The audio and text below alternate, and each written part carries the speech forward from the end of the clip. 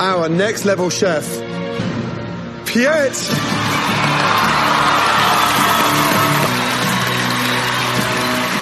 I am the next level chef. Hey, welcome back to Too Hard, Too Fast, the podcast where we try to broaden perspectives, all while going off the rails. In this episode, man, back to back. Okay, I took a week break, but let's call it back to back. Back to back, we have next level chefs, and not just any next level chef. We have the champ. The champ is here. The champ is here. Do you watch wrestling? Is it like the Johnson? Yeah. John Cena? It just hit me right there. The chef champ. All right, that's it. I'm calling you the chef champ. There you go. And my Spanish, my Mexican accent might come out half the time I call you I might say chef and I might say chef. We'll see how it goes. Okay, your show, your words. Hey, feel free to be comfortable. Make fun of me.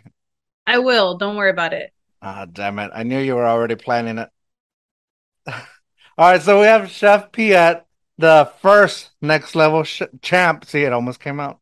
Chef champ. Mm-hmm. From Next Level Chef. And I'm excited. This is awesome. I'm nervous. I just told her why I'm a little nervous because this is the first time we're actually talking. But it's going to be fun. So sit back, buckle up. Let's go. Too hard, too fast. Boom. Welcome to Too Hard, Too Fast. Welcome back to Too Hard, Too Fast. Anything that rolls downhill, man. I mean, old habits die hard, right? It's the podcast by the people, for the people. Well, I'm going too hard, too fast. We are double fisted on that ass. Only here, too hard, too fast. Let's do it. It's your girl, Chef Piet, with Too Hard, Too Fast, where I'm going to be spilling the tea. Let's go. Vamos. So welcome, everyone, to Too Hard, Too Fast podcast. That's right. Where we go off the rails, and George has to worry about it. So, here we go. For the podcast of the century. Cheers. Chef. So, Piet, I'm not gonna go into a lot of the show stuff. I want to I want to talk about your experience building up, but not really ask you oh, look what happened in episode 6 and what happened in episode 6. Mm-hmm. I don't want to get into that because I feel like everybody's already listened, and if you haven't watched it, you need to watch it because it really is like a whole new, should I say, a whole next level show. It really is. And you can actually binge watch it on Hulu. And if you don't have Hulu, you can just steal your cousin's password like we all do, Yep. Or like brothers. And, I'm talking to you, Robert. I need my Hulu back. There you go. I know you changed the password on it. I'm kidding. But before we get all that started, what are you drinking? Okay, so I am actually doing a sobriety challenge. So I'm not drinking alcohol at the moment. I'm trying to get my mind, body, and spirit in tuned and connected. So I'm not drinking alcohol. But today I have a very special drink that I'm drinking. It's in this jar, this little mason jar here. It's actually a tea that I just got gifted to me from my friend's mom. So I spent some time on the Navajo reservation over the weekend. And she harvested this wild tea from her marijuana plant. It's just a little bit. No, she harvested this tea from her yard, and it's like Navajo tea. And so that's what I'm drinking today. It's like this really long, like stringy plant. And then you just like wrap it up into these little bundles and you like dry it out and then you steep it for tea. So that's the drink that I'm drinking tonight is a Navajo tea. What about you? Well, I'm gonna let you know it's a little green as well. But does it make you feel funny or caffeine wise or nothing? No, I don't think it has any caffeine in it. I think they're just like it's just a plant that helps like with cramping or like hydration. It helps with like cleaning out your system, kind of like the same thing as green tea, but I don't think this one has caffeine. Oh, okay. And it doesn't make you run to the restroom in like 2 hours. No. I mean, it does in a way like help like your digestive system, but it doesn't give you the shits if that's what you're asking. Or the chorro as we like to call it. Yeah, it doesn't give you the chorro. Okay, so I'm drinking since we're doing a sober episode. I'm drinking this mineral water, With lime. 1877, that's a Texas brand. Yes, yes, and it's I think, I mean, by HEB. So I don't know if you know what HEB is. No, what is that? So it's like our biggest grocery store here in Texas. Oh, yeah. Yeah, and Cool. in the good parts of Texas, the other parts they don't have it. They have At the Piggly hood. Wiggly or something. Yeah, No, the hood has HEBs. They just don't oh, have like the good stuff too. okay. I used to shop at Piggly Wiggly when I was younger. We don't have them in Kansas anymore. They closed down. You can't. Oh, oh, that's right. You are from Kansas, but you're in Yeah. LA right now, right? I'm Or in LA. I live in LA at the moment. Yeah. interesting. Okay. I feel like I was talking mess about certain parts of Texas, and that they're gonna disown me. If I don't apologize, but it's also a Texas thing to not to apologize. Yeah, don't apologize. You said what you said. I said what I said. Too hard, too fast. We don't check facts. So mineral, I love this, and this is the first time I'm actually trying the lime. I usually just buy the regular one. So Okay. I don't know. Try it out. Okay, cheers. Oh wait, you didn't even Mm. cheers me. Okay, cheers. Cheers, cheers. Sorry to winning. Chop chop. Yeah. Cheers to winner chicken dinner. Literally, in your case, Yeah, literally. but oh, that's actually really good. So you can actually taste the lime. The thing of like, I kind of like, I don't think it's natural lime. So like 1877, I like it because supposedly it's like very good for you, as Mhm. opposed to like Topo Chico that it's supposedly Yeah. not. I don't know. Yeah. Uh, but Okay. too hard, too fast. We don't check facts. I like 1877, and they're local. It's an easy buy. This is not sponsored. Not sponsored at all either. But No, but if you want to sponsor if me, you want HEB to, or 1877, let's yeah. go. You mix this with some tequila, vámonos. See, if I was drinking an alcoholic drink tonight, I would be the same as Amber, and I would be drinking something with mezcal. I'm a huge mezcal and tequila drinker. Like, I'm also Mexican American, so that mezcal is like, I feel like it runs in my DNA.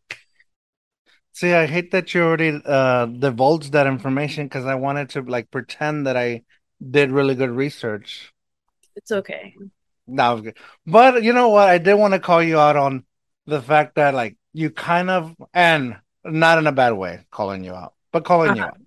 out. Okay. It to me it seems like you lean more into the indigenous side, and that's fine. I'm not talking mess. But Percentage, is it okay, more? so I'll tell you why. So I actually grew up on a reservation. Mm. So I didn't grow up in Mexico. I didn't, like the family that I was exposed to are Mexican American.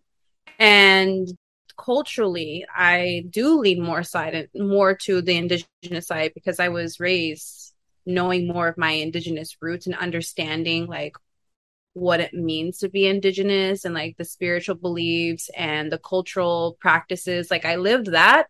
I didn't grow up in Mexico, so I feel more native, but also at the end of the day, like 20% of Mexicans also identify as indigenous. So I'm a firm believer in the border crossed us, we didn't cross the border. There are so many different parallels that connect the two cultures together, even though there's a cultural influence from Spanish in Mexico and with the language and a lot of the like Catholicism and beliefs, spiritual beliefs, but at the root of all of that, Mexicans are indigenous people too. So how did you like balance that growing up, like knowing, or can we talk percentage? Like, are you like 50-50 or? Yeah, so no, I'm not. So my dad is Mexican and white. My grandma is like Spanish, which we always thought she was French, like Spanish French. Our last name is Despain. It doesn't get any more Spanish than last name Despain. That literally translates like from Spain or of Spain. And so for the longest time, we thought my grandmother was like French or Spanish. So we didn't really know. And then my mom's side, my grandfather is also Spanish and Native American, and they're also Mexican. My mom's dad, and her biological mother is full blood Native. So there's like a big mix in there of all of that. So I did a 23andMe test, and I found out that it's half. It's half and half. So it's 47% is Native American, indigenous, and then the other percentage is all I think it's Eastern European, which was the biggest percentage of that was Spanish, Portuguese. And then there was like a small sliver of like British Irish in there, which I believe does come from my grandmother that's like basically white. But the funny thing is like my grandma, even though she's a güera, like she's white, she speaks fluent Spanish. Like she is basically a Mexican woman. It's so freaking weird. And all of her baby daddies are Mexican. So all of my tias and tios, like all my uncles, like they all speak Spanish. So I grew up like knowing both cultures, you know. But I didn't know a lot about like Mexico because I didn't grow up there. I'd only been there like a few times in my childhood. And so I wasn't really exposed to that part of like the culture and like the traditions. All I knew was like being Mexican American, which is kind of like twice removed from Mexico. You know what I mean? Right. So when people are like, oh, like you, like, you know, same as you lean more towards being your indigenous side, but that's just because that's the way that I was raised. I know that history. I know that knowledge. I know those beliefs. I didn't know a lot about Mexico until I got older and I started seeking that information and asking more questions. And my dad's biological father, was not present in his life. So my dad also didn't get that cultural knowledge. It was just all stemmed through my grandmother and what she could relate to us just through her passion for the culture and for the people and for the men, apparently. So that's basically how that works. So it's like, you know, growing up, it's like I wasn't Mexican enough. And as being Native, like I'm a half breed. So it's like I had a lot of cultural identity issues growing up and not knowing like where I would fit in.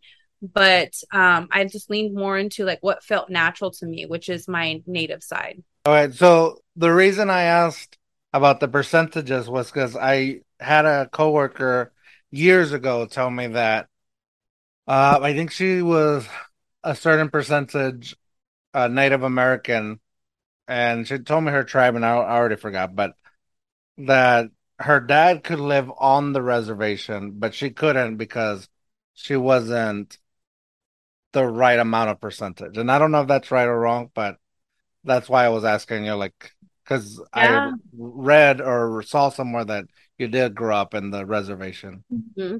So the thing about percentages is something that was basically influenced by the colonizers of this country, because once treaties were signed and the government started allowing, you know, gaming and a means of indigenous people on their land to make money for their people, then the colonizers or the country government said, okay, well, if you're going to distribute money to your tribe, we need to put a tracking on who is a member of your tribe. And then they started basically saying if the quantum blood count for this tribe is however much percent, so you have to be, blood count has to be of this percentage to have the ability to seek the benefits from being Native American in this country, which is really screwed up because there's so much that's happened and so many people that have been removed and so much intercultural, you know, breeding at this point that a lot of people are like, oh yeah, my great grandma was a Cherokee princess and blah, blah, blah. And everybody wants to like claim that they're Native American because they think culturally it's cool, but they have no idea what it means to be Native American. But then you have these people that also still live on the reservation that don't have that quantum blood count. And by law or by the state, by this, you know, government system says like, okay, you're not Native enough to receive these benefits of being Native because of your quantum blood, but they grew up in the culture. They know all of the, you know, ceremonial, traditional things. And so it's really kind of messed up. I've never heard of anyone not being able to live on the reservation, but because, I mean, I think that's what the goal ultimately is to get to live on the red. Well, because I was thinking in the fact that if like maybe people want to get away with certain things or escape life and they just claim that they're Cherokee or Yeah. Choctaw or whatever. I guess so. I mean, that could be a thing too. I've never heard of that. I don't know anyone that wants to live on the res because it's not a privileged life at all. You know, I guess if they're escaping from murder or something, cool, but they're out in the Yeah. boonies somewhere. It depends on the tribe. But for the most part, people aren't like, oh, I want to live on the res. It's more so like people trying to get off the res because of What all if of the the reservation should I call it? Should I just start calling it the res so I can be please. cool? Yeah, call it the res. That's what we call it. That's what everyone Uh, else.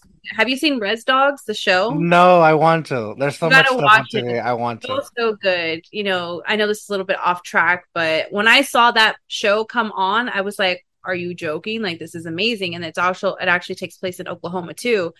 That's where I grew up. That's where I was born. I grew up in Oklahoma, and I was like, "Holy cow!" Like my childhood is on TV. Like no one that lives on the res would ever think that their childhood or things that they could resonate with is going to be on television. I grew up my whole life thinking no one will ever understand me and the way that I grew up because it's an unknown world and now it's on TV. I'm like, damn, like this is amazing. Well, I see your show, and I'll raise you a different show, Okay. also on Hulu. This Fool, and it's about Cholo Mexicans, Oh my and it's god. hilarious. It's Okay, fucking hilarious. I'm gonna have to watch that too. I don't get a chance to watch TV that often, but that's on my list. Okay, where I grew up in Eagle Pass, it's a border town, yes, where it's mostly Hispanic, mostly Mexican American, mostly Mexicans that, don't send us back kind of stuff. Mhm. Don't send me back. But the culture was, even though it was very Mexican cultured, we did have or we do actually still have a tribe there, the Kickapoo tribe. Mhm. And so I can see when I was growing up that it wasn't for me at least, and this is just an outsider's point of view. Yeah, it's not like a very privileged way to live, but also I was never not a privileged person either. Like I didn't grow up with money, or at least my Mhm. mom told me we never had money. But there was they did live like right outside the city limits, and it was almost like weird. Like you couldn't really go into their place. Like I had friends that were Kickapoo, and I never got to go visit, and I then never got. The only time I saw him was at school.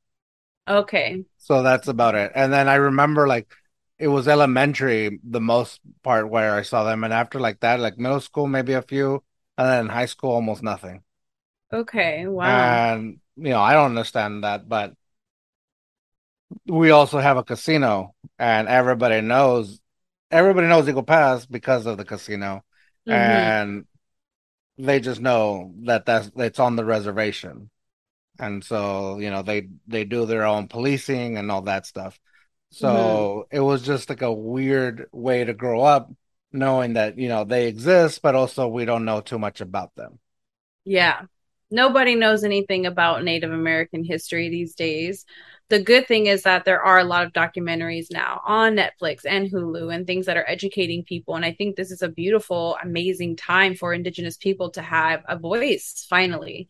Because for centuries, like for years, we were silenced. And I was, here I come as a mixed Native American, Mexican American woman as a chef. In general, is very rare, you know, to be successful enough to be put on a Gordon Ramsay show and then not only be put on a Gordon Ramsay show, but also talk about my heritage where my ancestors were shushed and like you can't talk your language, you can't talk about your culture, you can't be proud to be who you are. You need to be colonized. You need to be, civil people. And like, we got to cut your hair and I have to dress like us. And it was like, it's so empowering to have that part in this movement of Indigenous people of having a voice.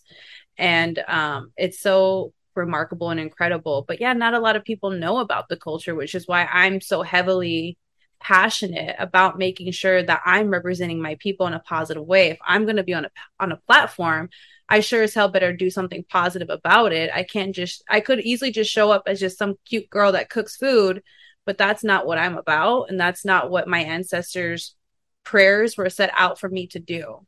So I feel in a way that what I'm doing is fulfilling my true life's purpose, but also I am doing my part and withholding my responsibilities to keep those traditions alive. And so that way I can educate people about how important these traditions are, this knowledge is, to be proud of who I am, when for so long Native people were told not to be proud, you know?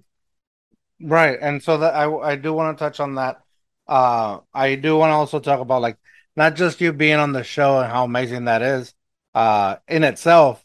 The fact that you kind of you pretty much did a 180 with your life and took a chance. Pretty much, I saw somewhere that you were homeless for a while. I know the grit and the fight that I put out, living out of my car, trying to make this dream happen. So I want to talk about that in a little bit, but touching about being hush hush and all that, the way at least with the Mexican culture, it's like, oh, keep your head down and just do what you're supposed to do, and whatever. But then with the indigenous side, I think you can bring some perspective on that. Like, are you guys told almost the same thing? And some of my friends even were like, oh, we're not allowed to leave the reservation for too long, or we're not, like, if we decide to move a certain place, like, they disown us, like that we lose all privileges or whatever that comes with living on the reservation.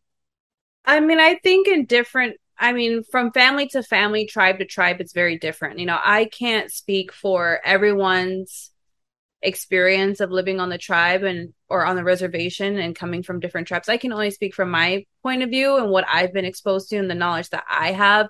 From my knowledge, it's one thing, like, we like indigenous people or indigenous children are taught that this is our way of life and it's our responsibility to stay within this means and this way of life. And it's not, a good thing to want to be out in this material world, because it separates you. That materialism, it separates you from the spirit world of, like, it basically creates a block between you and the spirit world, and you in connection with Mother Earth, your connection with Creator, your connection with all of, and which is, which is light and truth and healing. And so when you leave the reservation and you're exposed to these bigger cities, and it teaches you to keep up with the Jones, it teaches you to be a part of the rat race, it teaches you to be separated from that belief system. And I think it is a little bit frowned upon, but at the same time, living on some of these reservations is grueling. It's hard. It's living in extreme poverty. And what you would think as a campsite, like, you and your family are going to go camping, you're living outside, you're cooking outside in the fire, you're, like, sleeping on rocks. Like, that's some people's everyday life to this day. And so for people to say, no, you don't leave this, is selfish. So some parents are like, please do leave this, go out into the world, do something great, but don't forget about your roots. And anything and everything that you do, you should instill that belief system into that and keep that as your core and as your, stay in alignment with that.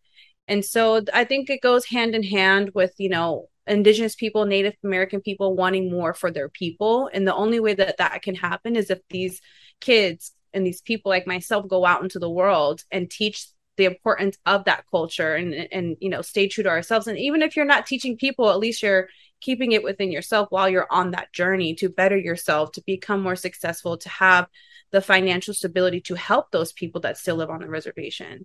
But we are taught, that our existence is not important. If you look at things that have happened recently in the past with when Trump was running for presidency, and I'm not here to speak about politics really, but there's something that happened while the polls were being, put on the screen of what ethnic background or race were people voting from. So it had, like, Caucasian white American, had African American, had Hispanic, and then there was a section, and there's, you know, Oriental or Asian people, and then at the bottom was other, and that was what represented indigenous people or Native American people of this country, was other, you know. So it's like we're taught every day that our existence doesn't matter, and like what we want to do and what, you know, what we are as people, like we're not recognized as even human beings anymore. You know what I mean? We're other. Yeah. So like you're saying at some point, because I remember seeing Native Americans as a checkbox forever, but then as of recently or since then, you just became the other box. Yeah, it's pretty crazy though. It's really crazy. It's really sad, which is, you know, and the same with Mexican Americans or Mexicans as well. They come here from Mexico to live a better life, to get away from the crazy politics and the what are they called? The mafia. Corruption. Yeah, the corruption. El cartel. The cartel. Yeah. So it's like all the corruption that's there, people are like basically facing, you know, it's life or death for some people. And they come to this country and they try their very best to get rid of their accent, to become more American, to be, you know, one of those like whitewashed Mexican families. They're encouraged to do that. So they're under the radar and that no one's messing with them. They're like, oh no, we're American. And I have friends that, you know, write books about this, about you talk like a white girl, you know? And she's like, what does that mean? You talk like a white girl. Like, how are you Latina, but you sound like a güera, you know? And she's like, I was taught to be educated and to not talk with this accent because then it would bring, you know, too much attention to me that will be unwanted, you know? Yeah, but then you do that and it's like, oh, ¿quién te crees? Who do you think you are, man? Like, exactly. I know. So it's like it's a win or lose situation for both groups of people of like keep your head down, you know, don't cause too much attention to yourself. And it's really sad, you know, that it's either you're facing assimilation and turning into something that is Americanized and that's not really you, it's not your culture, or like the possibility of being deported or like being racially discriminated against. That's right. The country that we live in. And don't get me wrong, like being in America provides a ton of opportunity for people. It really, really does. But there's two ends of the sword. Oh, I mean, I talk about it and I joke about it in both ways. But I mean, if anything, I think Native Americans should be treated with more respect. And it's weird that it's not. Because, like, if you really think about it, like, you guys, and I don't know if it's offensive to say you guys. No, it's okay. You can say that. It's like Native Americans were the true ones here before anybody else, you know, regardless of not just country-wise, but just on this part of the world, on this side of the world. Yeah. And yeah, that comes with, you know, even the Mexican culture. Yes, by now, my culture is probably more mixed into like the Spaniard conquistadores that came and took over the, you know, the Aztecs and the Mayans and all that. Mm-hmm. And funny that I did it. I don't know if it was 23andMe or one of the other DNA stealing cloning organizations, but I did one, and I'll tell you, I the only reason I did it was because forever I was always told that I look Pacific Islander or like Hawaiian or something. Yeah. And so, you know, that got in my head and I was like, maybe I am like the Rock's cousin or something. You know, I am related to Dwayne Johnson. So that would be good. Be like, hey cousin, let me hold some money. Yeah, right. I was like, put me in wrestling.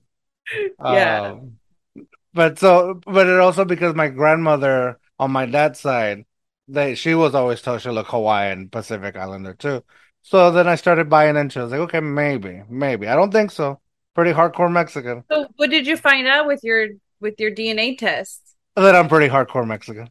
Oh, okay. So yeah, pretty much like northern Mexico. What's that? 100% conquistador. Yeah, pretty much.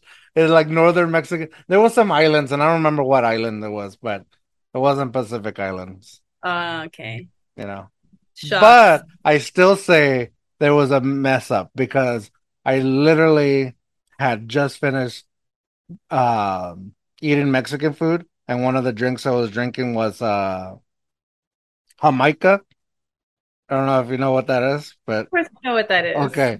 So I was drinking Jamaica, and I waited the hour or 2 hours, whatever the recommended thing. But when I spit into the thing, it was all red still, like it was all Oh the yeah, Jamaica. from the drink. I Yeah, think. so I mean, it probably did have a little bit of that riboflavin or that like red dye or whatever in it, but maybe it was a false test. Maybe I'm still related to The Rock. maybe you are. You should try. Don't do it again because that's a waste of money. But yeah,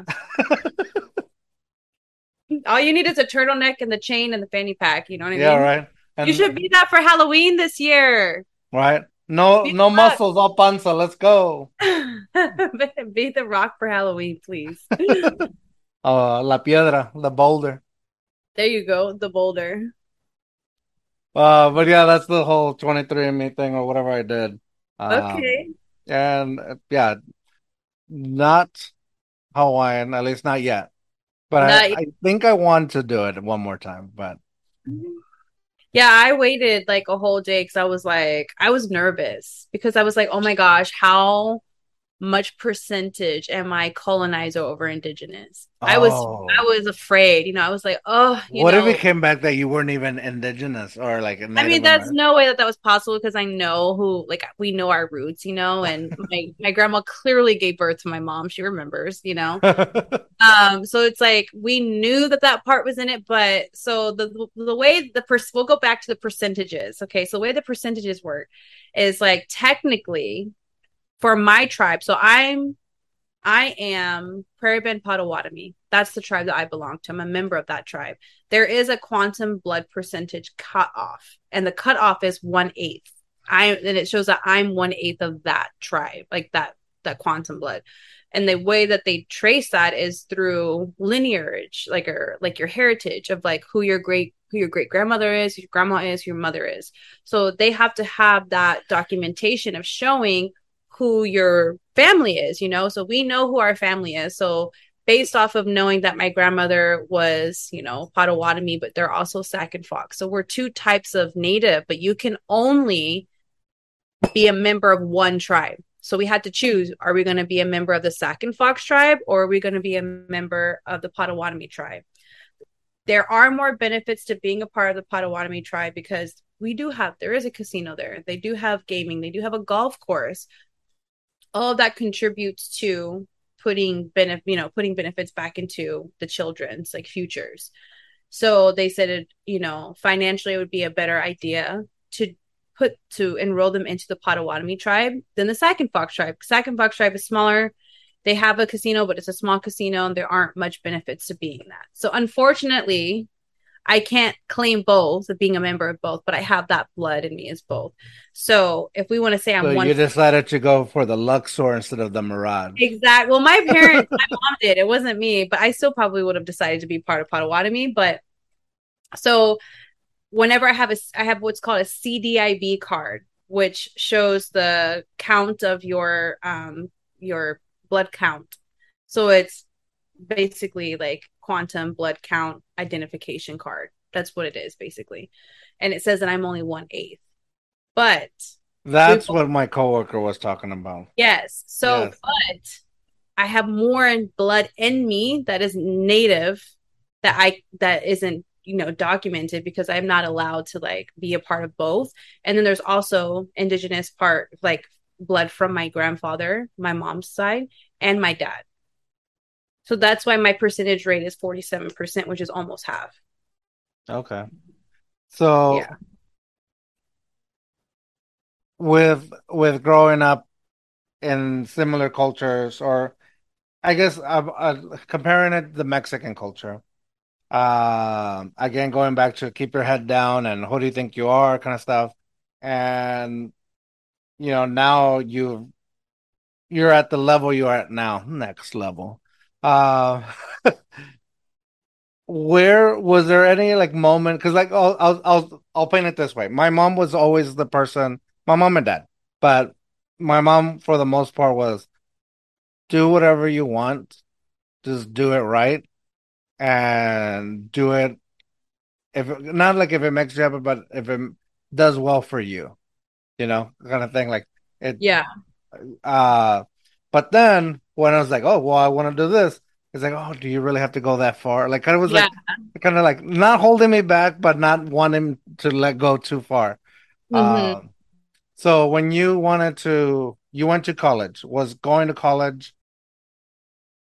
I know, like I brought it up earlier, that you kind of stopped and you did a 180, which I 100% admire when people do stuff like that. Like it's fucking nuts to me, and I really love the idea that someone can do this is not working out for me anymore, and I'm not happy. I'm gonna go try something that's probably gonna make me miserable for a long time, but if it hits, it's gonna be the best thing for me. So I will tell you the story of how all that came about. It was less poetic than the way that you put it, honestly.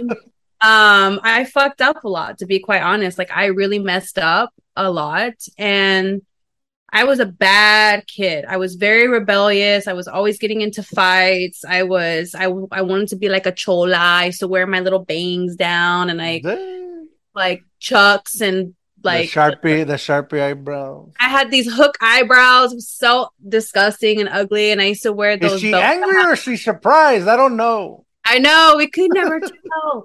But like the belts that had the old English letters, like those little like rope. Oh yeah, yeah. Had those buckles, and you like spell your name out like vato, or whatever. I dressed like that. I had like old English everywhere, and I was just trying to be this little chola girl because I would prove I was Mexican to my Mexican friends, and then we went to I think I have the worst belt. Worse than that. I found it. I was cleaning out some of my stuff from my parents, and I found this belt buckle. So I'm from Eagle Pass. The belt buckle was an eagle, like a fucking eagle. Oh my God. Was it like a big one like this? Like a big bronze eagle, just like. Oh, like man. So Eagle Pass, also Mexican. So you have the Mexican eagle. So it was like, you couldn't escape it. I was like, oh my God. I looked at it, I was like, cringy as fuck. That is so hilarious. The things we did in high school to prove our Mexicano-is or whatever that is. Yeah. Like, I was hardcore, like, because I left the res, then we went to Kansas City where I grew up with like my Mexican side of the family, and like I am this little like light-skinned girl. I don't speak Spanish. My dad doesn't speak Spanish, but everyone else in our family speaks Spanish. And so I was like, I had a complex. I was like, I don't speak Spanish. I don't know what the hell they're talking about. So I started trying to learn more. And then I got me, my brother, and my sister, my stepsister at the time, I got us all expelled. Like not really just expelled, but we were banned from the school district. Like, that's how bad I was, that they were like, we don't want your kind here at all. So then we had to go to this like super hood school that was all. Did you tell them which kind, the Mexican kind or the indigenous? I know, like, what kind are you talking about? They're like, whatever you are, we don't want it. So they kicked me out of the entire school district. And then we went to this like super Mexican school in the hood. It was Harmon High School in KCK in Wyandotte County. At least they call it Crime Dot. That's where I grew up, because it was like the ghetto part of Kansas. So it was called Crime Dot, Wyandotte County. We went to Harmon. And we had like these little vatos and like gang members that would come spray paint our school. There was a freaking shooting the first day, a drive-by the first day I went there. And then they had the highest pregnancy dropout rate. Everyone was getting pregnant. My best friend from 8th grade to 9th grade got pregnant with her first child. And she had 2 children by the time she was a senior in high school. So this gives you a broadened scope of like what type of high school I went to. So I was trying to prove like I was down, because I was always getting picked on for quote unquote being a pretty girl. And I had to like defend myself. But then it got to a point where I was like, okay, well, if I just become mean and intimidating and just start beating girls up, like they'll stop messing with me. So you couldn't even look at me wrong. And I would be like, what are you looking at? And I would like fight you. It was so crazy. I was crazy. So anyways. I love it. That's awesome. Fast forward to I got kicked out of entire school district, and I was like, okay, I got to be a good kid now. So I had to have at 15 years old, I had to have a real solid talk with myself, because I couldn't go to school for months until the expulsion was like lifted, and then I had to go to a whole new school district, and this was when I went to the hood school. So we were at a really good school, and then I got us all kicked out because my dad was trying to like make sure we got the best education. You know how like Mexican American families are, and just families in general. If you grew up in the hood, they want better for you. They don't want you to walk the same road that they did, because there's not a lot of privilege or opportunity there. So he was trying his best to do something good for us, and I fucked it up because I was bad. I was a bad girl. So I was like disappointing my parents. They were like, what's going on with you? Like, you're crazy. And I was like, I know, I don't know. So I had to have a real hard talk with myself and try to figure out, like, how do I change as a person? At 15, I had to have that talk with myself. I'm like, I'm done being this bad girl. I want to be a good kid. I want to go to college. I want a brighter future. Like, I want to prove that I'm not like a mistake, of a child. Like, I want to do something good. And was that just like a self-talk, or was that like some kind of, well, it wasn't like a huge realization of like, oh man, I mean, it was both, it was a realization of like, I was screwing up really bad. I literally was like one misdemeanor charge away from being put in juvenile detention center. So I had like misdemeanors, battery charges, like against me for fighting people. And I had one more opportunity, and I had to figure out what I wanted to do with that. Like, do I want to keep going down this path and being this crazy, out of control kid and like end up with another misdemeanor and then go to juvenile hall? Like, am I really built for that? I mean, at the time I felt probably like I was, but I was like, this should not be my reality. So I had to change. And so we went, I was able to go to this new school, which was super ghetto. And I was like, I know it's going to be tempting because people are going to want to fight. There's a lot of gang violence and a lot of like things going on, but I had to like keep my head down and like go to school and get good grades. And I started playing sports, and I became the quote unquote golden child. My principal literally used to call me the golden child.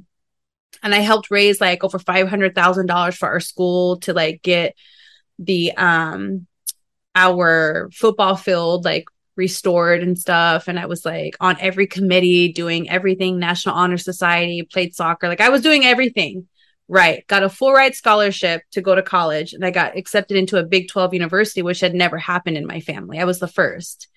What were you going to go for? I was actually going for marketing. Okay. Is that how did you get into that Hispanic Bez Fest? I'll tell you. That was still high school, right? Or no? Yeah, that was high school. So that was one of the programs that I was introduced to, called BizFest, where you write business plans and you compete for scholarship money. And so I won like third place or something like that. And then I just kept showing up to like the opportunities that they would call me for. They would be like, hey, you want to come back and like talk to our students? Or I was doing like stuff with them. And so I became really well connected with the people in the organization, people that were leading that. So yeah, so I just became this like golden child, and just really like was trying to do more with my life. And I got really passionate about being successful. And then I go to college, and then I was faced with the same obstacles that most kids from my community face, which is not really being prepared educationally, but also like having that discipline within ourselves to like keep going to class every day. And it's not even just from my neighborhood or from my town or my city that I grew up in, but it's a lot of students have the opportunity to go to college and have no supervision from their parents. And I was like, my dad was super strict on me. Like, I couldn't have sleepovers. I couldn't go over to people's house and hang out with them because I was bad. And he was afraid that I was going to like go run off and get into a fight, or go run off and be with a boy or something. So my dad was like really, really strict with me. So the moment that I had freedom, I went crazy. And I was at school partying. I got in trouble with alcohol in my dorm. Like, I made all the mistakes that you should not be making on your freshman year. And I think the only mistake was you getting caught. That was but I wasn't going to class, and I was just getting caught up with the wrong things, and I wasn't, doing my best.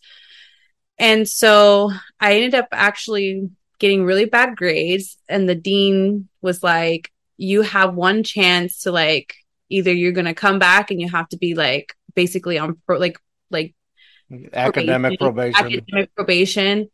And so that summer after my freshman year, I went home and my dad was like, he got that letter in the mail and he was super disappointed in me.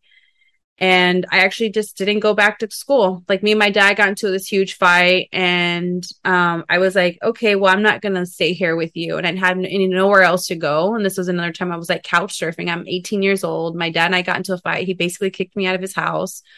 And I was like, okay, well, where am I going to go? I tried to go sleep on my brother, his couch for a little bit. And I was like, I'm just going to go get my own apartment. And I'm going to try to go to school here and try to figure my life out as a 18, 19-year-old kid. And here I am faced with another grueling, hard decision. Like, what am I going to do? Am I going to try to go back to college for a second year? Am I going to just get my own apartment here in LA or here in Kansas City and get a job and figure my life out? So I ended up just getting my own apartment. I was doing my own thing. I had 3 jobs I was working. I was trying to go to school part-time. I lost my scholarship. And I messed up again. So it took, a lot of messing up to figure out what I wanted to do with my life. And it took about 4 years, we'll say 4 years of me trying different things, trying out different jobs. I worked at car dealerships for 4 years, got my first really big, job as a manager. And I was making great money. And I was like, oh, I don't have to have a college degree to make good money in the car industry. And I did that for a while. And then I just this passion for cooking came, it didn't come out of nowhere. So the part about where the passion for cooking comes in is it comes from my dad's side of the family, the Mexican American side. So my grandmother was a baker and I had 2 uncles that owned restaurants. And my dad loves to cook. And so everyone from my Mexican side, they all love cooking. And everyone's really competitive also. And so when we would have Christmas or Thanksgiving or these holidays, everyone would bring food. And my dad would be like, oh, my turkey's better than yours, or or my tamales taste better or whatever. And so it was just always a very competitive environment for me to grow up in. And also this family's love for food was next level, and so that was instilled into me. I know it was just instilled into me to have that passion as well, and to understand the importance of cooking and the importance of food bringing family together and friends together. And that passion was always there, but it didn't get ignited until I was in my early 20s and I just started diving deep into food, and I was plating it all cute. And I was exploring different cuisines, and my friends were like, you're actually really good at this. You should go to culinary school. And I was like, yeah, right. And my friend, her name is Anne. I always call her, I'm always had it not been for you suggesting culinary school, I probably would have never even thought that was an option for me. And then one day I saw this commercial on the TV, and it was hey, we're advertising for tours of this culinary school that's in Kansas City, Missouri. I was like, what? No way. Me? I know. So I called the number and I was like, all right, I'm going to go to do this tour. So I saw it on TV. The next day they scheduled my tour. I went in the next day, did the tour, was absolutely swept off my feet. Something just spoke to me, and I was just like, wow, I feel like this is what I need to do. And the lady was like, yeah, you seem really interested. So these are our programs. You can start in the fall. She's like, if you really want to start, we have a program starting with the class in 3 weeks. And she was like, I know that's a quick turnaround. And, for some people it might be a little scary because you have to figure out how you're going to pay for it. But if you want us to help you, we'd be happy to sign you up today. But it has to be today or within this week to get you enrolled. And I was like, a lot of that sounds real scam mail too. It does, doesn't it? We gotta sign up today or never, but now or never. The deal is now. Well, I just sat there with it for a moment and I thought about it and I was like, what do I have to lose? I'm going to culinary school. I'm going to get educated about food. I'm excited about it. This seems so cool and amazing. And so I signed up for classes that day and I started going to culinary school in the evening. So I was still working my full-time car dealership job during the day. And then at night I was going to school and I absolutely fell in love with it. That was that moment of clarity of this is where I should be. I didn't feel more comfortable anywhere else than in that kitchen, learning what I was learning, being there with the other students and being around people that are just as passionate about something that you are. It kind of ignites that fire a little bit more and it it fuels you to keep on that journey. Does And it help also that like you're seeing the end result, like the hard work you're putting in, you're seeing it right away almost? Yeah, because cooking is one of those things where you can put a lot of emotion, a lot of energy into it, and then at the end of the day, like you give it to someone and their eyes are like, it's that instantaneous like that reward, it's like that quick reward of like, we know that what we did just really like was good for that person and they loved it and they're giving you gratitude and they're like, wow, they're praising your food or whatever. I fell in love with that and just being able to create experiences for people, especially growing up where, like we did grow up poor, and so we were only eating like certain types of food. And when I went to culinary school, I was like, wow, look at all these spices and this like sauce and these like products and this cut of meat and these things that I had never eaten before and that I've never had. And I get to be educated on that and then cook it for my family and like, oh, this is what I've learned. And it was also like giving a gift to them as well. And my dad was like, what are you doing? Like, are you joking? Like, why do you want to be a chef? And he tried in a way to kind of talk me out of it and was like, if you want to be a chef, like you're going to be in the kitchen, standing up all day. The hours are long. You're not going to get paid very well. And like, it's a lot of wear and tear on your body. And he was like basically talking it down. And me being the rebellious person was like, nah, I don't care what you say. I'm going to do what I want to do. You don't know it all, And so but I just in a turn, it's also like he's like, and I'm saying, looking from my mom's perspective, like kind of afraid of what work. Cause like, if you think about it, like, and not to talk down on people that work for fast foods, but the thought of working for a kitchen, it also it feels like you're working minimum wage and you're working long hours, and it's almost like in that route, like you're taking a back seat. Yes. And a certain, and again, like I said, I'm not talking bad about people that work in fast foods for whatever reason. It sounds like I'm saying it bad, but I'm not. No, but I totally understand what you're saying. Like I work in the culinary industry. I worked in a restaurant post show, which is another story.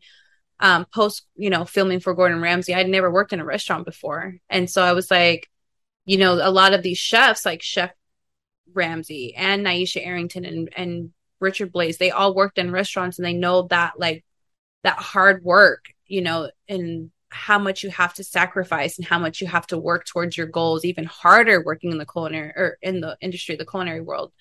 And so I didn't know what that felt like because as soon as I left school, I started being a private chef and I was like, I was taking on my own clients, doing my own thing, which I was taking the knowledge that I earned or that I learned in these classes and these courses, but that only got me so far. And I was like, I feel like I only know so much. I need to learn more. How else am I going to learn this if I'm not working with other people?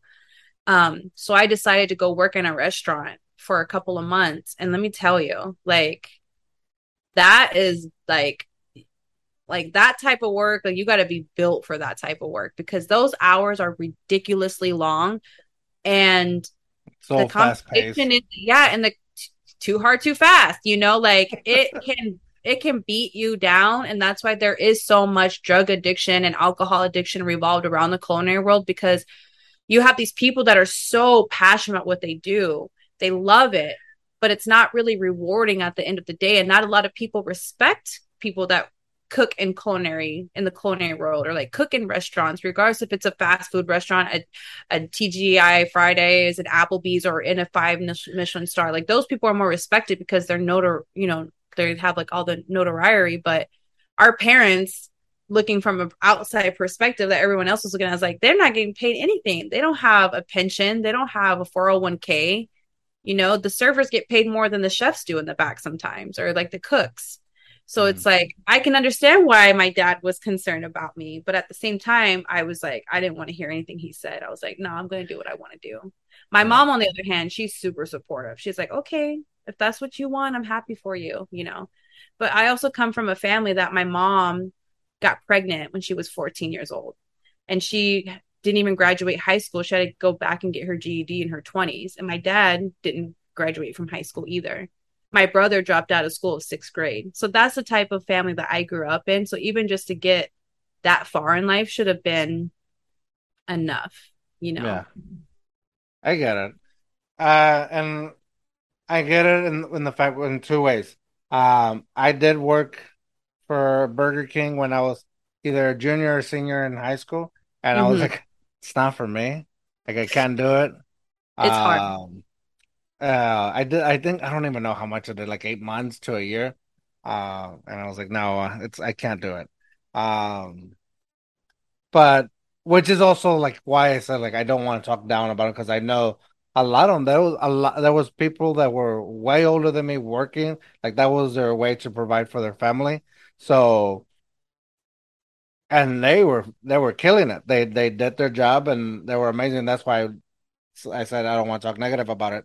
But I also see the fact like in your family where it's like they want good, they want the best of you and for Mhm. you. So when you choose something like this, it's like Yeah. it's hard because it goes along with the who do you think you are? Like that's for somebody else kind of Hmm. thing.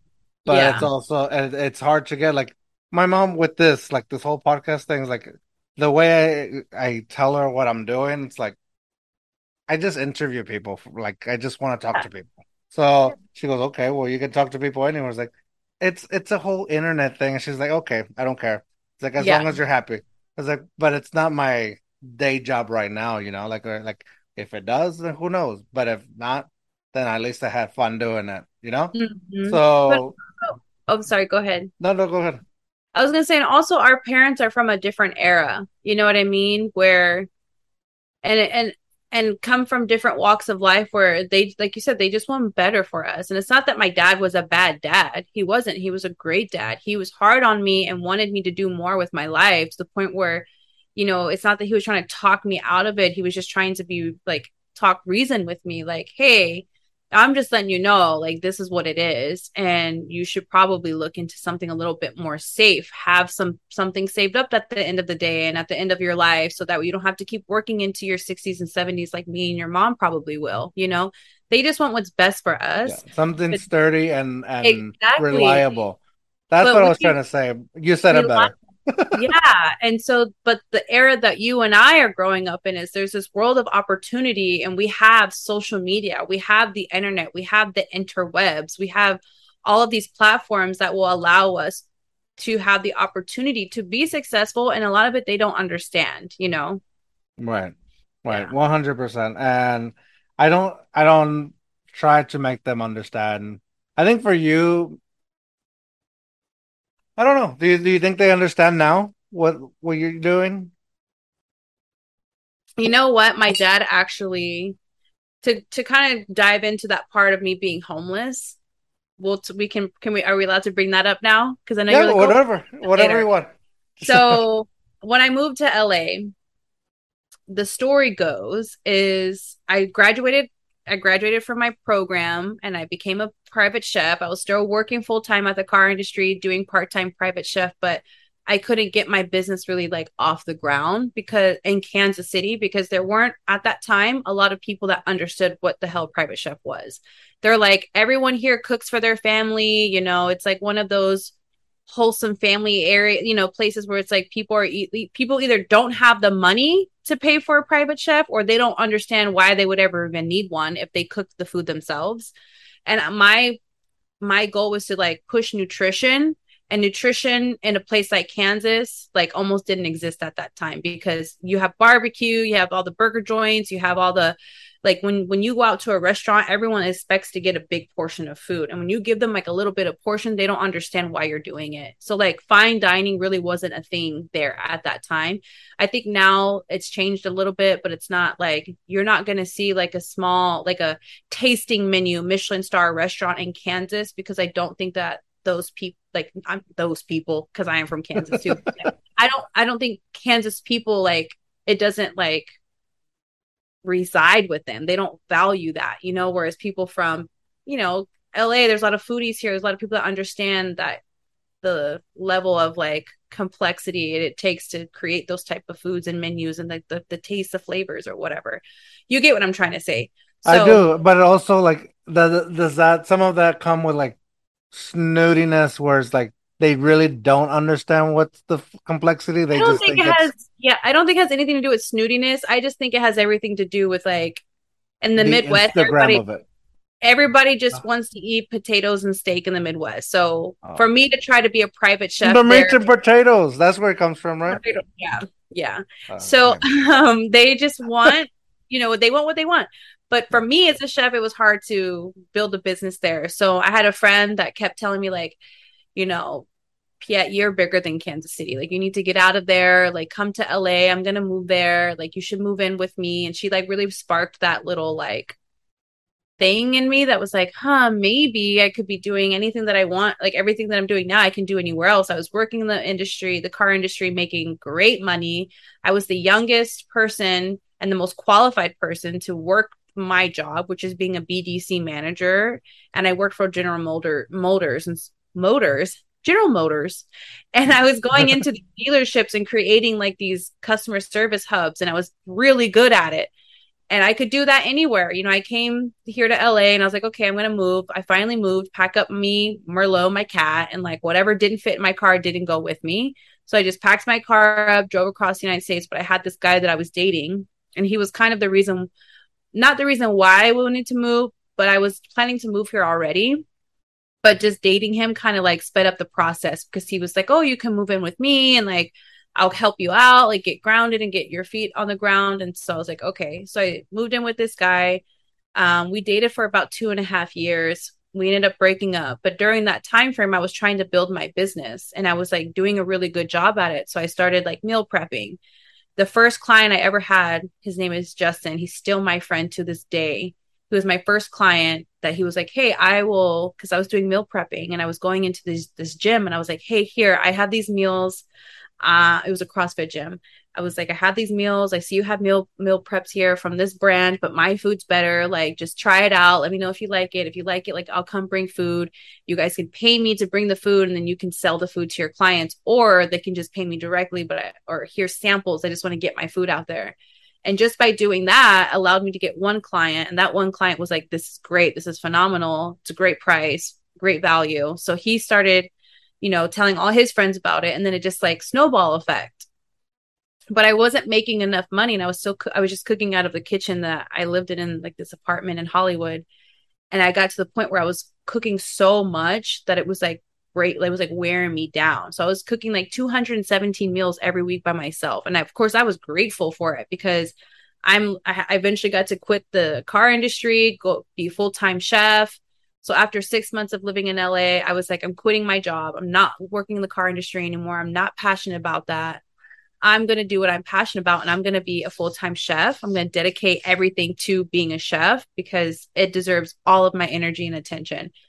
Once I started doing that, that's when the clients really started coming. So I was able to put more focus into it.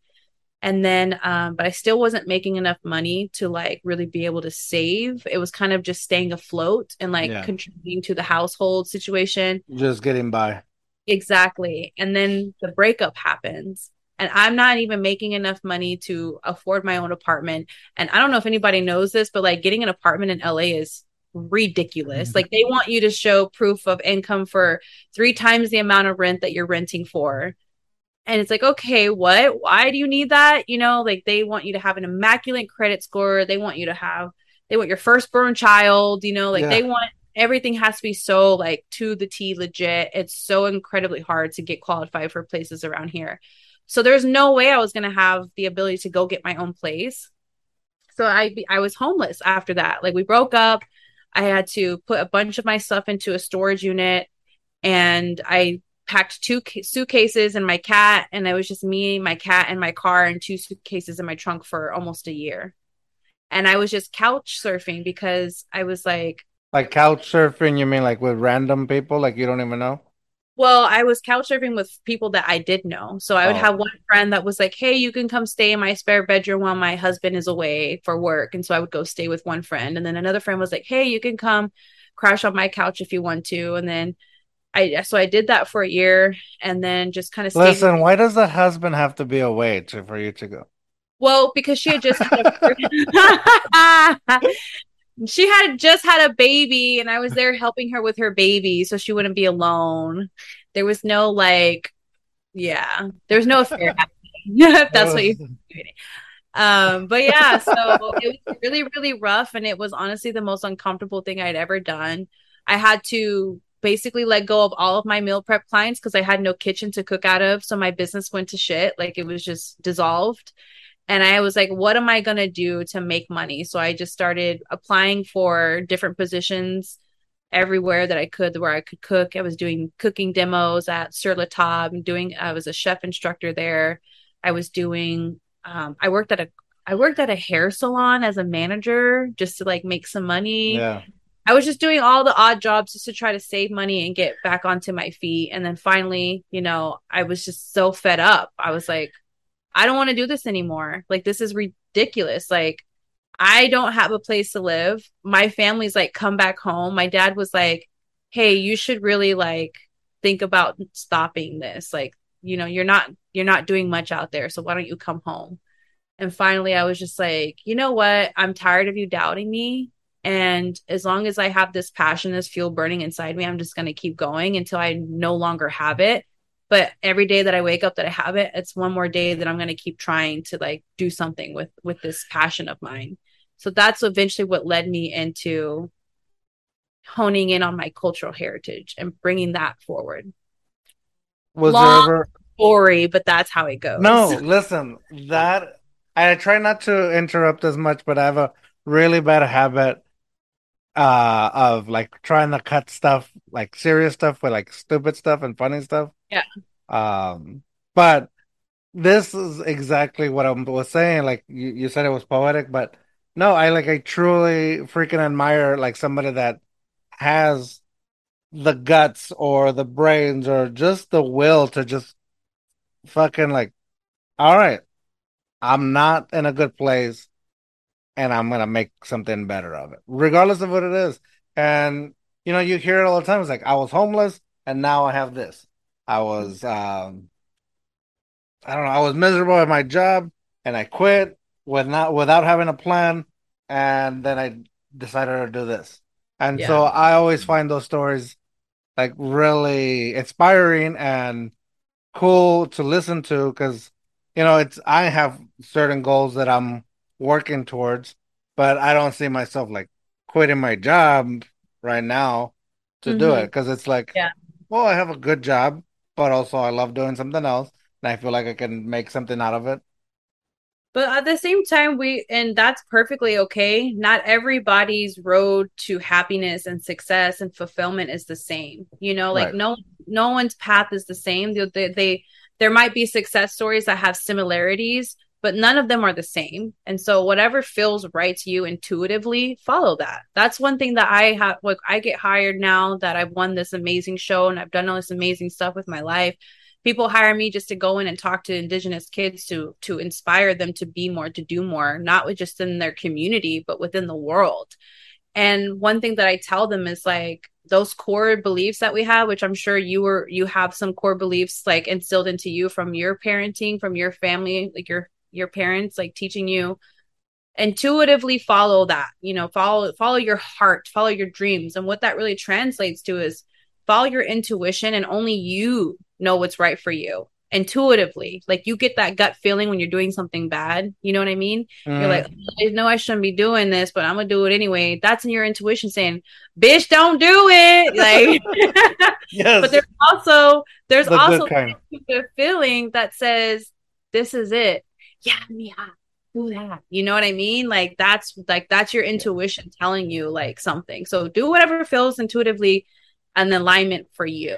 With Yeah, that, and it sounds super corny to say follow your heart and all that, but that's the best way to put it that you just did. Follow your intuition because it really is. You have that bad intuition, you have that good intuition of now this feels right. There's something here, whether you know what it is or not yet.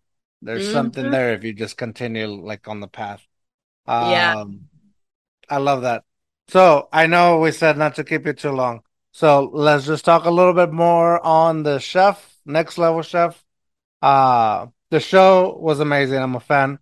I want to say something that's gonna make you click off and hate me, That's okay. but I have to be honest with you. Yeah. Who did you want to Uh, win?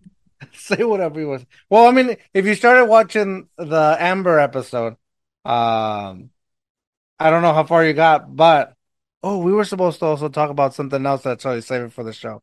Bro. It's Oh, the okay. safe word. I guess we didn't need a safe We word. don't even need any more. So anyway, I told her that I originally was rooting for Ruel. Pick me. Please pick me. I don't know what it was about him. I just gravitated to him.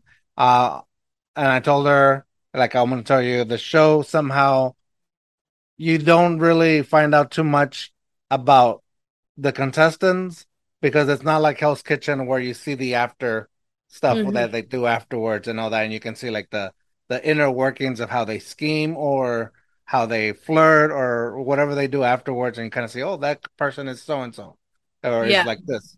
You guys are just there showing your food. You can kind of see a little bit of scheming and whatever the show did, it was refreshing. And I'm a sucker for food shows. Yeah. But they produced it really, really well. Yes. So completely sucker for food shows. And I first saw it, I think when it was first airing, but I was in Austin in a hotel and we were going to go to a hockey game. And so I was just put it on as background noise and I got like suckered in. I was like, oh, fuck, I got to go. So then I almost completely forgot about it, but not because of the own doing it. It was just like I said earlier, there's too much to watch. So I always had intentions to come back because I was like, this show has something. So anyways, Ruel, but then I found Amber's from Texas and I was like, oh, I'm going for the Texas girl. Yeah. She's cute and she got a good personality. No, I was gonna say no. Like no, it's like no. Well, I mean, that's like it's an image thing. Like she's from Texas and she has that Texas personality too. Is that a thing? I just gotta stay true to Texas. This is how true to Texas I get. Say so. I gotta stay true to Texas. Okay. So stay true to Texas. So you're going for the Texas girl. Yeah, for the Texas girl. But then I started finding out there was other Texas people there, whether they moved to Texas or that were from Texas and moved somewhere else. Mm-hmm. Yeah. So, anyways, are you clicking off yet? Nope, I'm listening. All right. The reason I did not want to choose you, even though everything said, "Oh, Mexican, hell yeah, let's go," even if she is just half. Even if she's just a half-breed güera, we don't care. We'll still claim her. Yeah, right. Bring her. We'll take her back with us. Get in the car. We all fit. Exactly. No. The thing that was about you was, you had that American Idol second place winner thing about you. What does that mean? And I promise that's a compliment. What does that even mean? It's a compliment to where it almost would offend Amber and it would offend Ruel. And that's what it means is like, if you, an American Idol, you almost forget the champ that wins. Okay. But the second place winner is the one that goes on and has the big career because they have the talent or the charisma, whatever. You had that. So for me, it was like, if she's going to be fine regardless if she wins the show or not. That's what I thought. Okay. That's what I thought. So, and I don't want to offend Amber, Ruel, or anybody else. Like they're even watching this, but I don't want to offend any of them and their own talents. But for me, that's what I thought. I was like, no matter what happens to Piet, she's gonna be fine because there's the thing that I noticed from you from the beginning was you were it seemed very timid, and it could be producing and editing, but you seemed very timid. But then towards the end, you were way more passionate and way more outspoken. And so I was like, that was transition. True. That was all the way true because when we first started filming, I was afraid and I felt imposter syndrome. And I'm like, I don't have a chance. You know, when I'll be completely honest, when I went into this competition, I was like, I'm just here for the clout. Like, I'm going to be here for a few episodes, get my name next to Gordon Ramsay's. Like, I was on TV. I'm Gucci. Like, I'm out, you know? And then but I mean, even though I was super passionate about being Native and being Mexican American and like putting both of my, because the big part of what I do is like, I put both of my cultures on the plate. The way that they wanted to produce it is one thing. The way that I said it was another. So I was constantly talking about being from both. At the finale, like where I won everything, my speech I was like, not only am I a Native American woman, but I'm also Latina. Like I say that specifically because I wanted to be known. Like I come from both sides, and my family also grew up, having struggles as Latino people and that discriminative part of it and like the cultural and the traditions. Like I grew up that way too. So I say that on my finale speech where I'm like talking to them. I was like, I feel like I'm a part of history. They cut all of that shit out.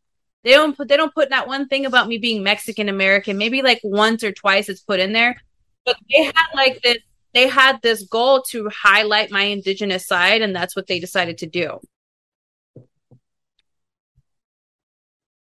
So that's just what happened, You don't have to mute yourself. I can edit around the other stuff. Oh my god, it's Kat. She's fucking being crazy.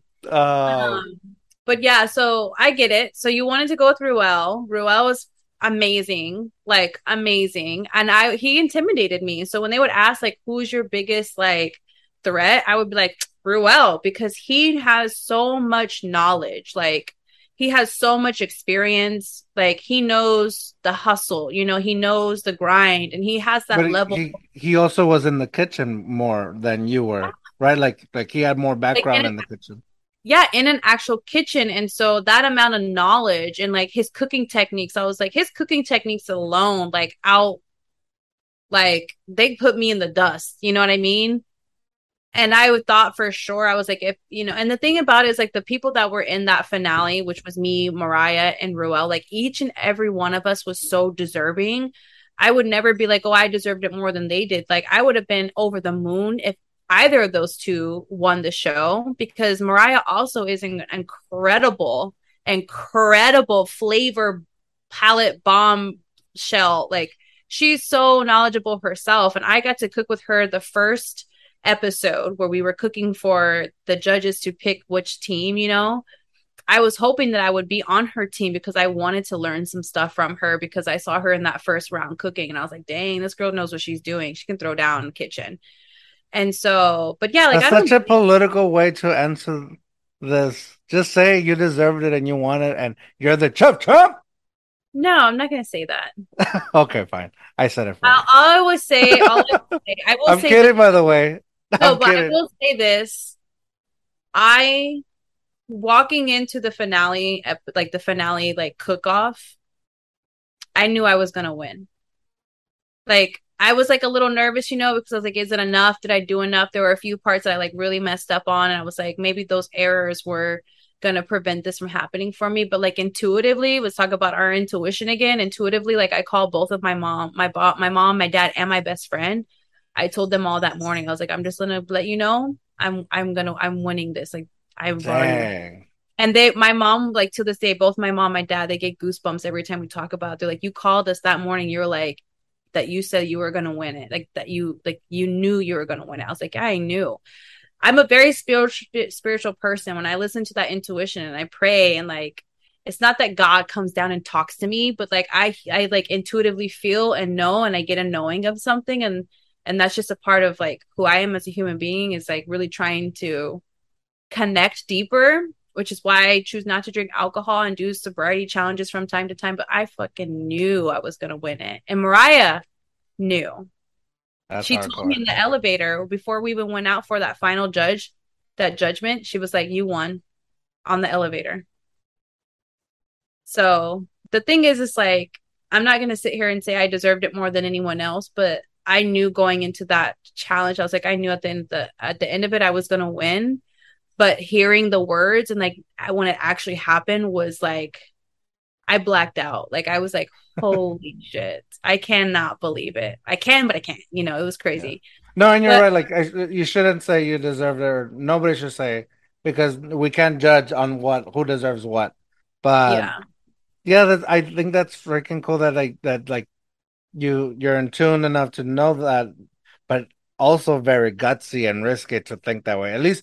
Where I feel like I'm very much, if I think something's gonna go, like I'm like, oh, it's a done deal. Unless it's a done deal, I don't feel like it's a done deal, because then I'm like, I just jinxed myself. Yeah. I mean, you have that fear also, but But yeah, Ruel was amazing, and you're not wrong for wanting him to win. Like, he's so great. Like, he's But Pierre, let's stick back to the fact that I wanted him to win because I knew you had.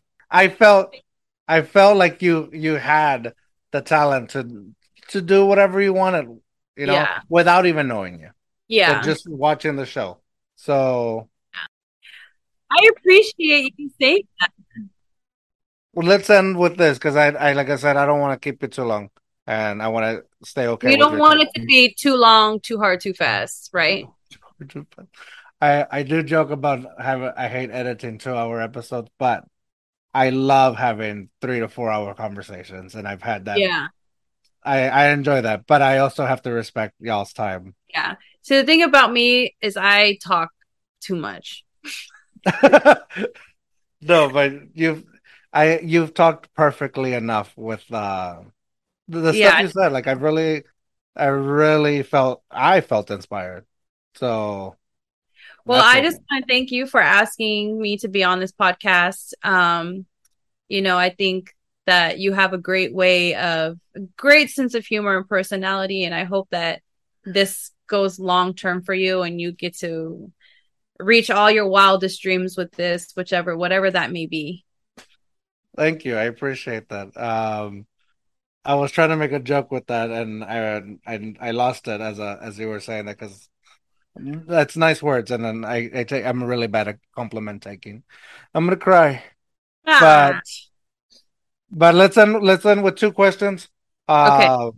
First one, how has besides the money prize and the one-on-one, or do you still keep in contact with them?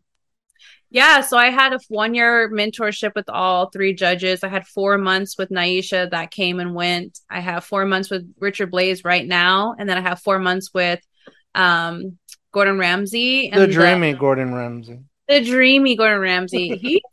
He's a great looking guy, honestly. He's tall too. He's taller than I ever thought he was, but he's really, really sweet. His personality is amazing. So I have 4 months with him at the end of the year. But life post show is actually like kind of hard for me, going from an extreme change of like the grind and the hustle and the everyday, like getting up early in the morning and working hard and like trying to because I, got more into private chefing and doing private dinners and everyday chefing for people, like rich people. It was hard to go from, paycheck to paycheck, the hustle and bustle, and then leave this show, filming for the show and not being able to tell anybody what had just happened. If I won the show, if I didn't win the show, I didn't even know when I was going to get paid. I was like, I had to go back to that lifestyle, knowing that what just happened was really, really hard for me.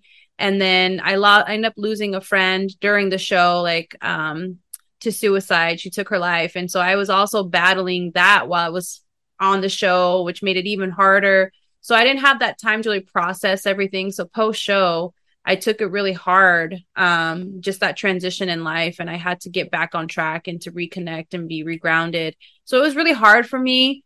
But post finale, when everyone knew about me winning the show, the world knew, things obviously all the opportunities came, but most of all, the most valuable opportunity that I've ever been given has been the opportunity to represent Indigenous people and have them call me and ask me to come talk to their students and to come be on their reservation and learn, food, the food sovereignty and the Indigenous food ways, and just that re-education for myself of relearning information that was taken away from us. So that's been the biggest prize of all of it, because that's information that's going to surpass me, that's going to be handed down from generation to generation. So that's the biggest prize that I could ever ask for in this lifetime. That's cool. And it's very, I don't know what the word is, honorable or just very good, I guess, for a lack of a better term. Yeah. But, and I should say that your Instagram life looks amazing. So thanks. It is. My life is amazing. It is. I have the freedom to do whatever I want, and it's amazing. I wish the same freedom for so many people. Perfect. So Final question, but before I get to that, where can people find you and get more information on you and all the good stuff? So I predominantly use Instagram as my social media outlet. I do have a what's it called? I do have a TikTok. So I have Instagram, I have TikTok, and I have a YouTube channel. If you watch the YouTube channels, you can learn more about indigenous food ways and the teachings and just the history of our food. And so it's at Chef Piet on all those platforms. Perfect. And with the power of editing, it showed up somewhere here and it's in the descriptions. And final question. Yes. Do you have a too hard, too fast story that you feel comfortable sharing with us? Either a time you got too drunk to function, some cautionary tales, a funny story, so maybe something that happened to you in the kitchen, anything you feel comfortable sharing. Oh man, I do have a funny story. It's I actually had one I was just telling the other day about that was really funny. Okay, so too hard, too fast would be, it's not what you think, but I was on a boat and I was, as a chef, like sailing between two islands. And the captain, it was in the middle of the night, wasn't paying attention. I was in the down under area, like cooking in the kitchen, and I was like cooking lobster. And we hit this, he's going too hard and too fast. He hit this fucking coral reef. Ooh. And just, like right down. Just cracked the boat. And the motor on the back of the boat broke off. So we got stranded out in the middle of the ocean between Maui and Oahu for 6 hours. We had to be emergency rescued from the Coast Guard. And the guy that was on the boat was the super like wealthy, like 8-year-old Australian cowboy. Like he was a fucking hoot. And super inappropriate dude, just said whatever he wanted when he wanted. And he's like so rich, whatever. But he had a bad like hip, so we couldn't get him off the boat because the boat was too rocky. It was like swaying back and forth. So they were going to have to do an emergency airlift. And finally, he was like, you know what? He won medals for swimming, I guess, back in Australia. And so he's like, I'm just going to jump off this boat and I'm going to save and rescue myself. So he did. He jumped off the boat. The Coast Guards couldn't save him. So someone ended up getting in the water and like getting a little like not jet skis, those little water boogie thingy. I don't know what they're called. And they're like dragging him across the fucking ocean over to the lifeguard boat or the Coast Guard boat that rescued us. And he looks up at the Coast Guard and he's like, "Hey mates, thanks for nothing." And he was like, "Fucking bloody bastards, it's your job to save my life and you couldn't even do that." But it was absolutely fucking terrifying because I was like, this is how I die, like in the middle of the damn ocean, like sailing between two islands. But now we can look back at it and laugh of like how funny that guy was. But that would be my story about Too Hard Too Fast and that stupid ass captain that fucking hit the coral reef. Yeah, you had a little mini Titanic moment. Yeah, so that's my story. I appreciate it. That's a Too Hard Too Fast story right there. Your shirt says indigenous. Yeah, so I actually designed this shirt myself. So here in the little O is a medicine wheel. So yeah, this is my indigenous shirt. Nice. So where do people get it? I sell these on my website at pietsplate.com. Nice. Perfect. I don't sell any of mine stuff, so not yet.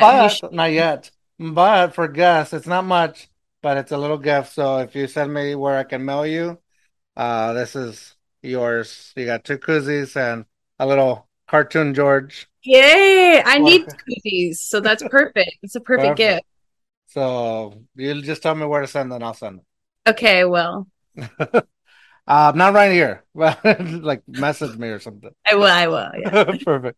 And then, and that's it. We've just gone Too Hard Too Fast with the Chef Champ, the next level chef. Chef. That's why I said it wrong. The next level Chef Champ, the first ever next level winner. Very first. Burr, burr, burr, burr. You can't take that away for nothing, man. Oh, not for nothing. Not for nothing, I say.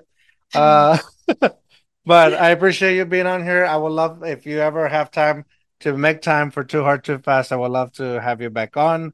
Maybe we can talk mess on season 2. Hey. But with that said, remember, dare to be you, dare to be weird. Bye. Bye.